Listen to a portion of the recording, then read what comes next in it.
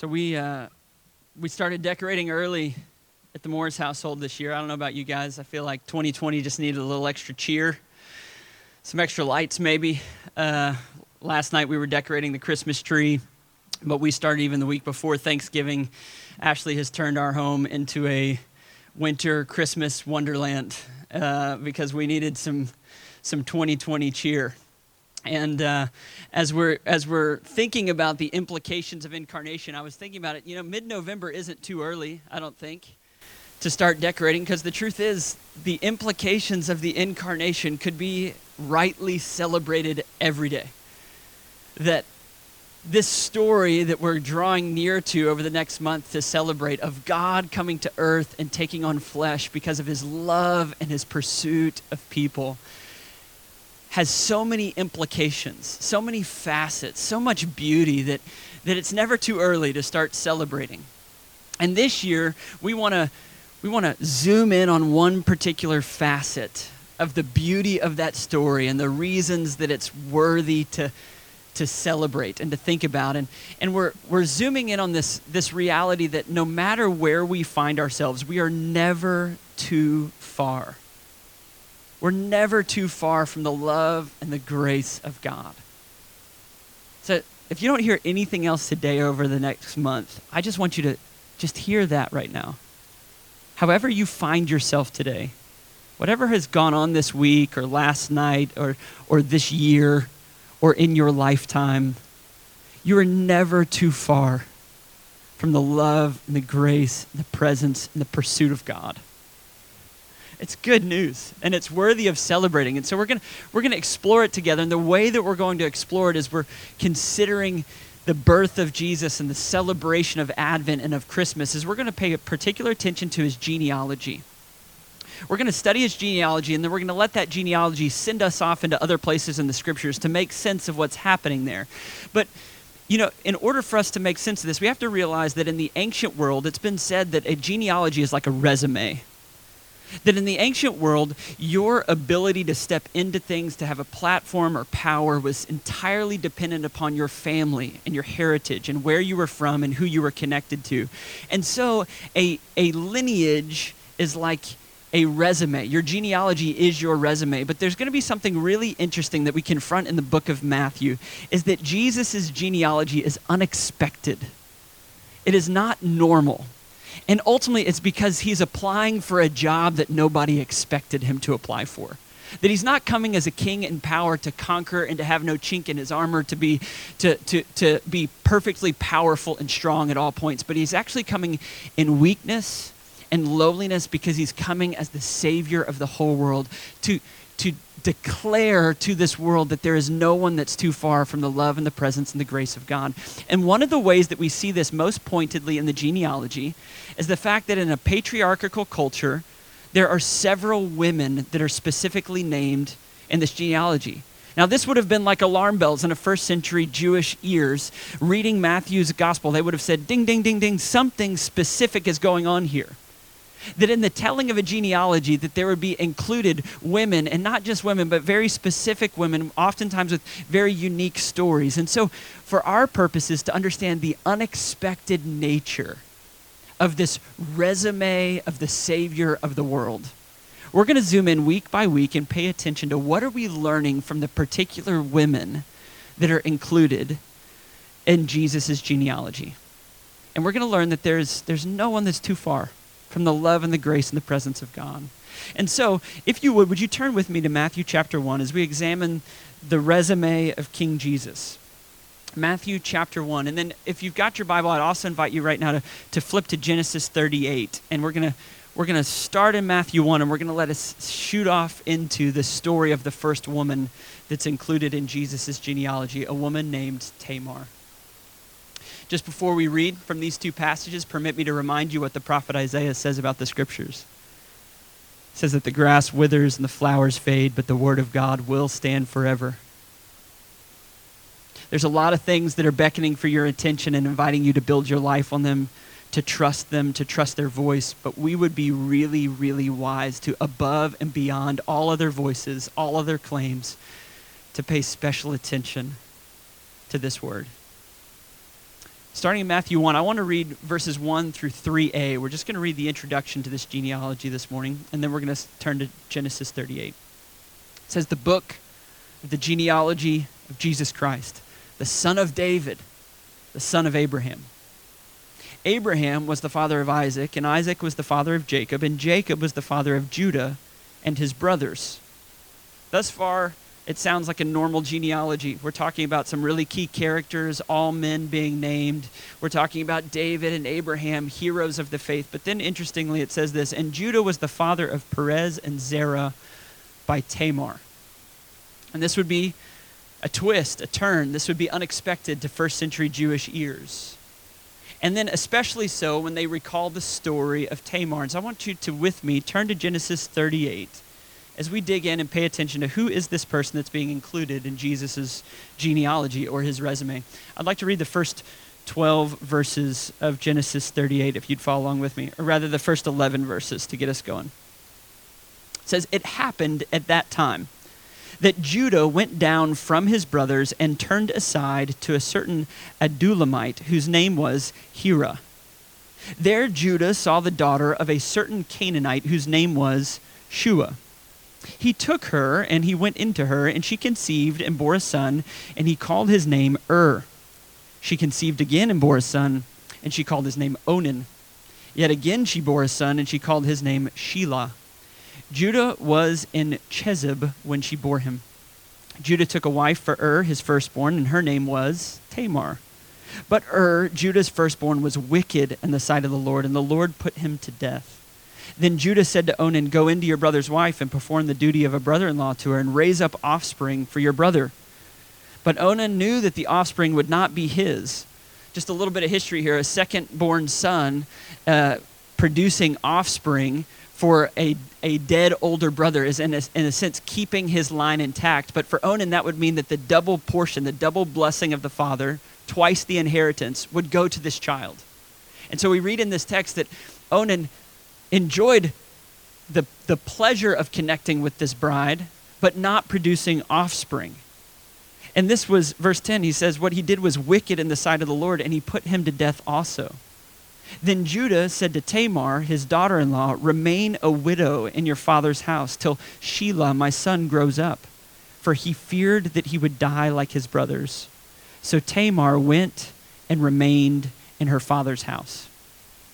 Now, this is the introduction to a story that already is fairly sordid, fairly uncomfortable, what all Tamar is experiencing. A tough family structure. And what I want us to do as we explore this story, we're going to realize that the first lesson learned in paying attention to Tamar's story is this. No matter how messy your family is, God's grace is big enough and deep enough and true enough to fold it into his family. Said another way, God is building his glorious family with our messy families. Now, we're going to talk a little bit about the dynamics of a messy family, and that may be particularly pertinent coming out of Thanksgiving weekend, thinking about Christmas. Some of us have gotten to see family, some of us weren't able to, but oftentimes around the holidays, we realize that there's tremendous blessing in family, and there's also tremendous challenge in family. That we carry the difficulty of it, and we come to a story like the one of Tamar and the way that she is specifically included in Jesus' genealogy, and we start to realize this, that God's glorious family is able to, and in fact does, fold in the messiness of our families by his grace. And so this morning, what I want to do is examine Genesis 38 and sketch out briefly the dynamics of a messy family, because this text is going to show it to us. So I just want to 6 quick dynamics of a messy family. And this may serve as something that is, in a sense, kind of evaluative for you. It might be one of those things where you're able to say, oh, that's why there's been challenge in my family. Or this exposes some of what's been hard in the past. Or it may be that these dynamics serve as a warning sign for you. If you're young and dreaming about starting a family or just starting a family, it might be that these could serve as warning signs like sharp curve ahead, pay attention. But we want to sketch out the dynamics of a messy family by paying attention to Tamar, and then we're going to talk about how, in fact, God's glorious family is able to work even through our messy families. Does that make sense? You with me?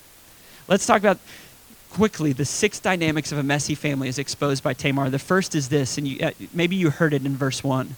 The first is this: dad breaks away from covenant community. Dad breaks away from covenant community. All of the sordidness, the unseemly, the challenging of this chapter starts with a decision made by Judah in verse 1. Look back with me. It says, it happened. It happened at that time. Already you know something ominous is coming. The way the chapter starts is like, it happened around this time. And you know that for the original readers, they're already going, oh yeah, we know some of Judah's story. We know what's coming. But it says, it happened at that time that Judah, he went down from his brothers and turned aside. So the language is that it happened, he went down, he turned aside. Judah is leaving his brothers and his family, the covenant family of God, and he's going to live among the Canaanites. And it's while he is there, while he is broken away from the covenant family that God has called together, that stuff starts to come undone.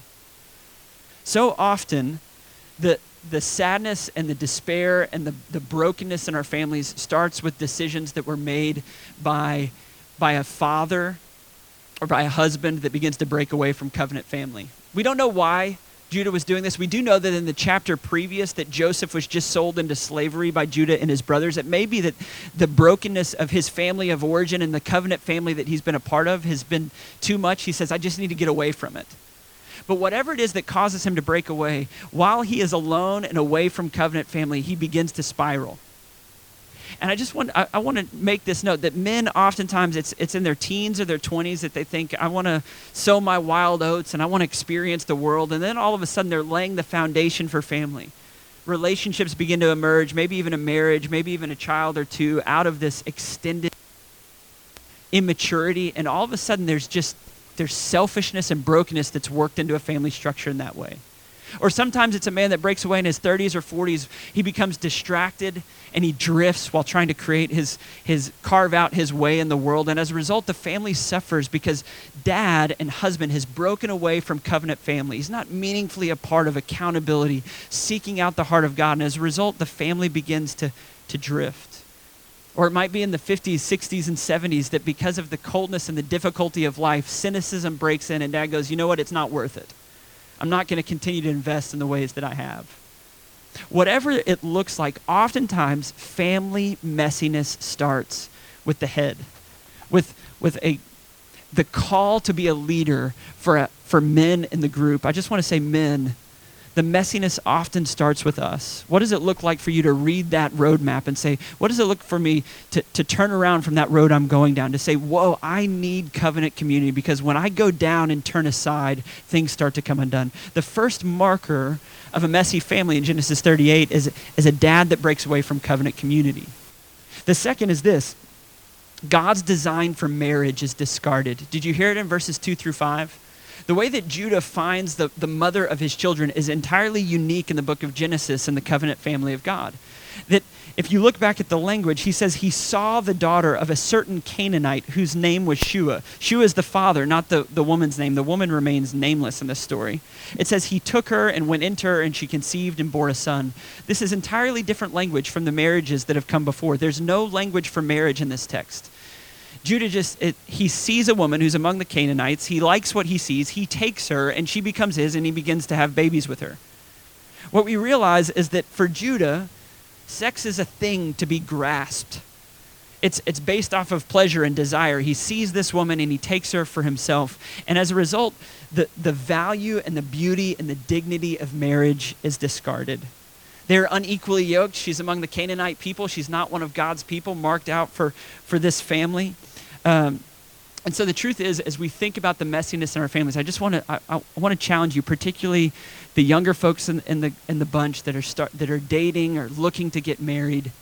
Consider, as you start to get serious in a relationship, consider this person and ask this question: do you want this man or this woman to be the primary shaping influence on my children?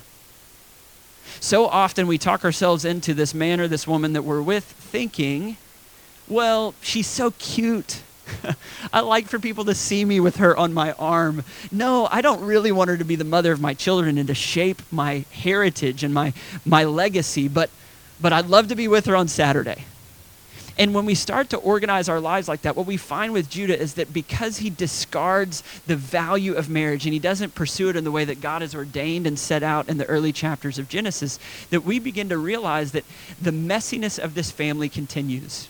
And oftentimes there are family structures that are situated upon unsteady ground because mom and dad don't share their faith convictions and their commitments in the same way. And as a result, it's very difficult to build a healthy and strong family dynamic. That the messiness of family starts with dad breaking away from community. It is continued when the design for marriage is discarded. Third, where women are undervalued or mistreated, the messiness of family multiplies significantly. Where women are undervalued or mistreated. Did you hear it in Tamar's story in this passage? Like the way that Tamar was treated. She was married to this guy named and Ur was so wicked that God struck him dead. What must that have been like just to start? That the husband of her youth was so wicked that God said he can't continue to live. There's both the pain of being married to this man and then the pain of losing him and trying to make sense of all that. And then his younger brother Onan taking advantage of her for his own pleasure but not supporting her. And then he struck down. So now she's been widowed twice over by two wicked men. And then it says that Judah sent her away. And it says in verse 11, it says, Judah said to Tamar, his daughter-in-law, remain a widow in your father's house till Shelah, my son, grows up. For he feared that he would die like his brothers. So Tamar went and remained in her father's house. The context makes it clear that Judah was not actually thinking of Tamar. He was actually worried about his own son. He wasn't willing to take responsibility for the sin of his boys. He was actually saying, they've died because of her, so why don't you go back to your father's house, and someday I'll give you my youngest son as well. In essence, Tamar has been systematically dismantled by the three men in her life. She now lives back in her dad's house, desperate and empty, having been taken advantage of and discarded. The messiness of this family structure has been multiplied many times over because the women in the family structure are not being valued. They're not being given the dignity they need. It's a really poignant story in the book Scary Close by Donald Miller. He gives an honest point of confession. He says, one of the lowest points in the relationship with my wife was when we were engaged to be married and we were looking for our first home. And he said, we were standing in the kitchen of a house.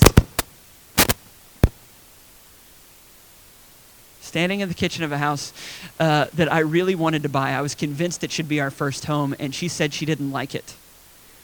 And he said, I stood there and I looked at her and I said, when you have money for a down payment and you can cover the mortgage, your opinion will matter more. And they said, you can imagine the devastation that wreaked in my relationship for a really long time. He said, the great folly of what I was bringing to this relationship, of not looking at my bride with value and dignity, like her voice and her opinion really mattered. He said the brokenness that worked into my relationship, it took a long time for the grace of God to undo. You see, when we live in a family structure where wives and daughters are undervalued and underheard, that it takes whatever messiness is in the family structure and it multiplies it exponentially. You see, the dynamic starts with a dad that breaks away from covenant community, where marriage is discarded, where women are undervalued. The fourth is this, where death and loss create sadness at every level. In verse 12, as we continue the story, it says this, in the course of time, the wife of Judah, Shua's daughter, also died. And when Judah was comforted, he went up to Timnah to the sheep shearers, he and his friend Hira, the Adullamite. By the time you get to verse 12, just consider this. Judah, Tamar, and Judah's third son, whose name is Shelah. They're the three remaining in this family. Think about the loss they've experienced. Judah has now buried his two eldest sons and the mother of his children. Tamar has buried her first two husbands and her mother-in-law. Shelah, the third son, has buried his mom and his two older brothers. And they're all trying to figure out how still to be a family together. I don't know if you've ever stepped into a family that's experienced significant loss, but oftentimes you'll realize that in every interaction, in every conversation, they're actually having an interaction together with someone that's not presently in the room. Have you ever experienced that? where there's a certain tension and something will be said, and then somebody may even say something like, you wouldn't say that if mom were here. Or they'll say, I can't believe you would do that. You know dad would never let that happen. There's a certain sense of like, we're all dealing with the grief that is ever present, and that sort of sadness breaks into family structures, and it starts to insert itself into every conversation. You see, families are messy for a number of reasons. Sometimes it's things that we've done, and sometimes it's just things that have happened. And here we see the sadness that's so present in this family, creating even further brokenness.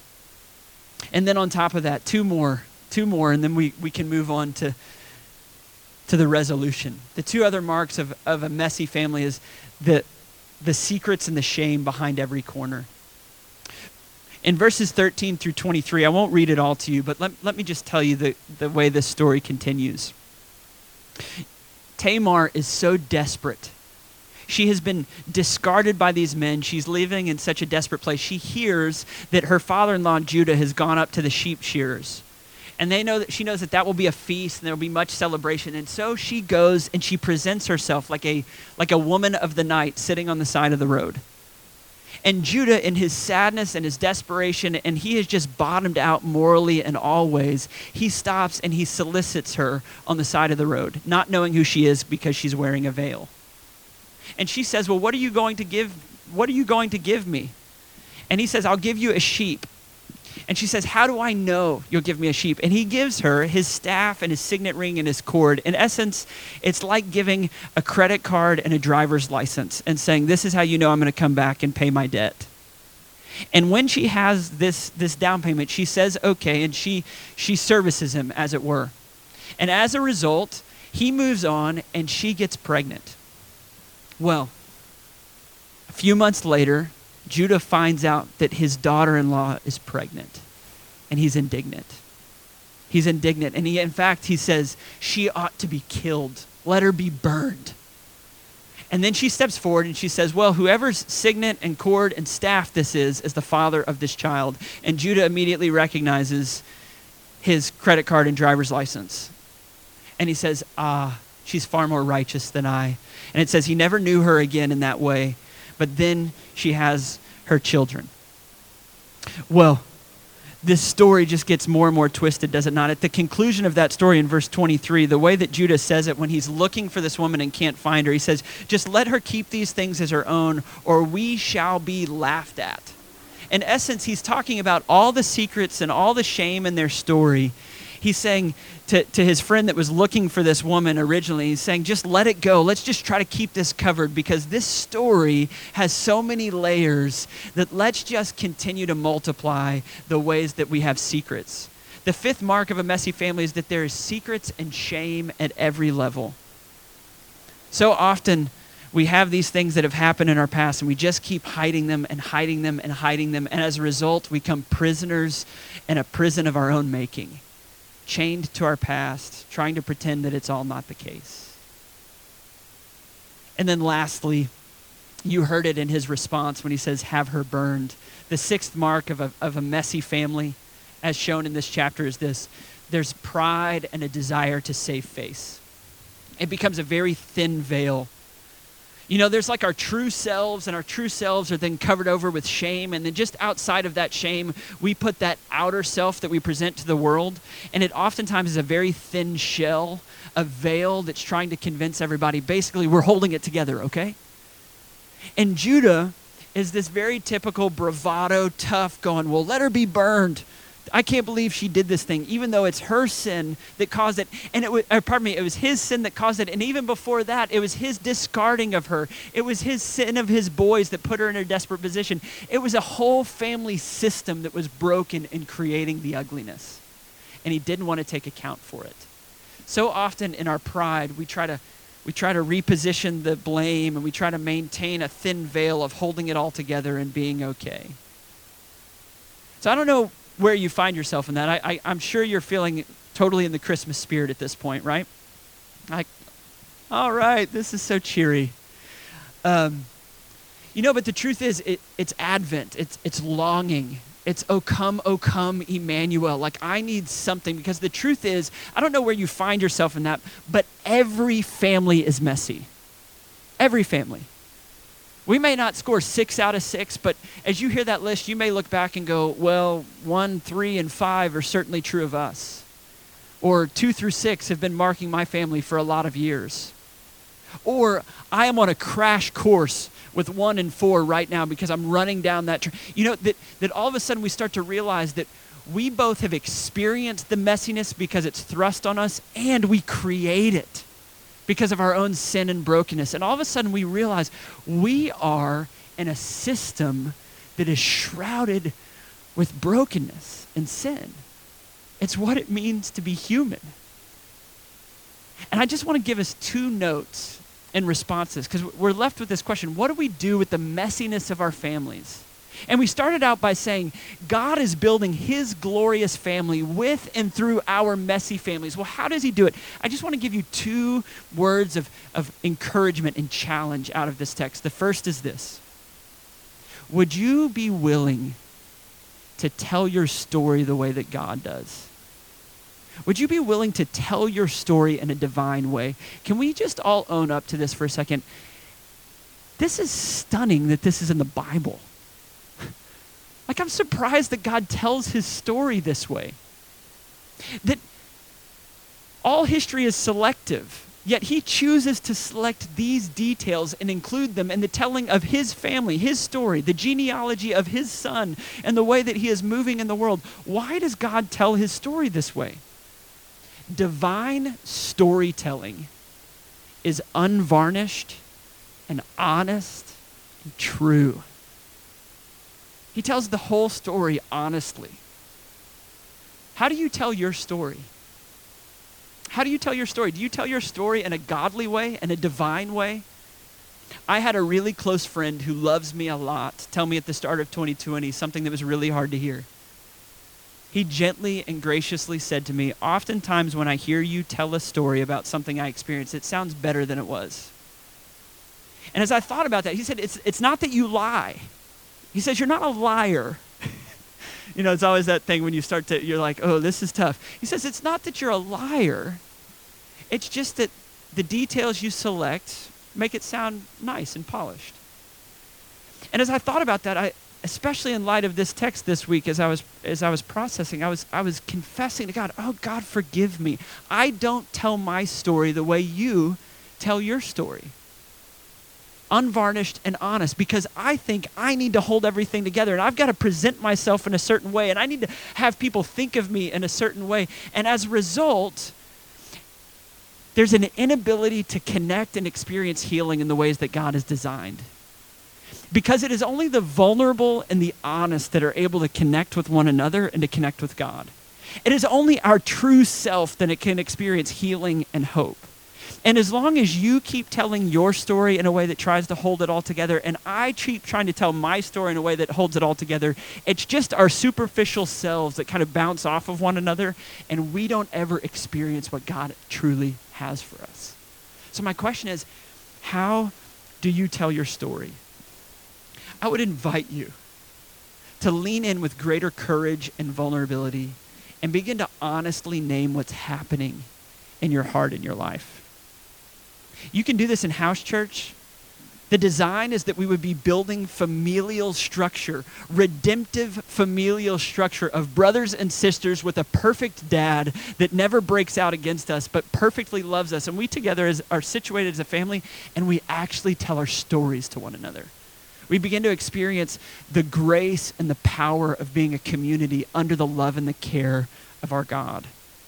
I'm not talking about venting and complaining and oversharing, but I am talking about vulnerable and honest and appropriate sharing. And I just want to let you know this.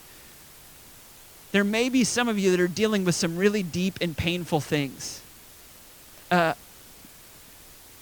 Appendicitis. I don't know if you've had appendicitis. I had appendicitis. I got to have my appendix removed. That was exciting.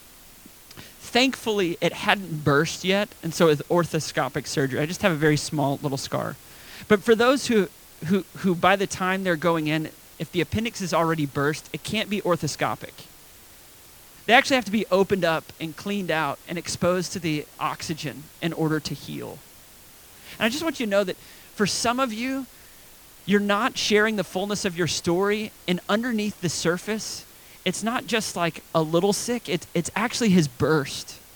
And you're dealing with the toxic realities of your family structure, your past, what's been done to you, and it just feels like it pollutes everything. And my invitation to you is don't try to just get the quick fix, but be willing to get the help that you need. And I just want you to know that at Smile Road, we cover the first 3 sessions of counseling. If anybody ever is in a place where they go, you know what, I think I really need a counselor to work through with this, we totally value that.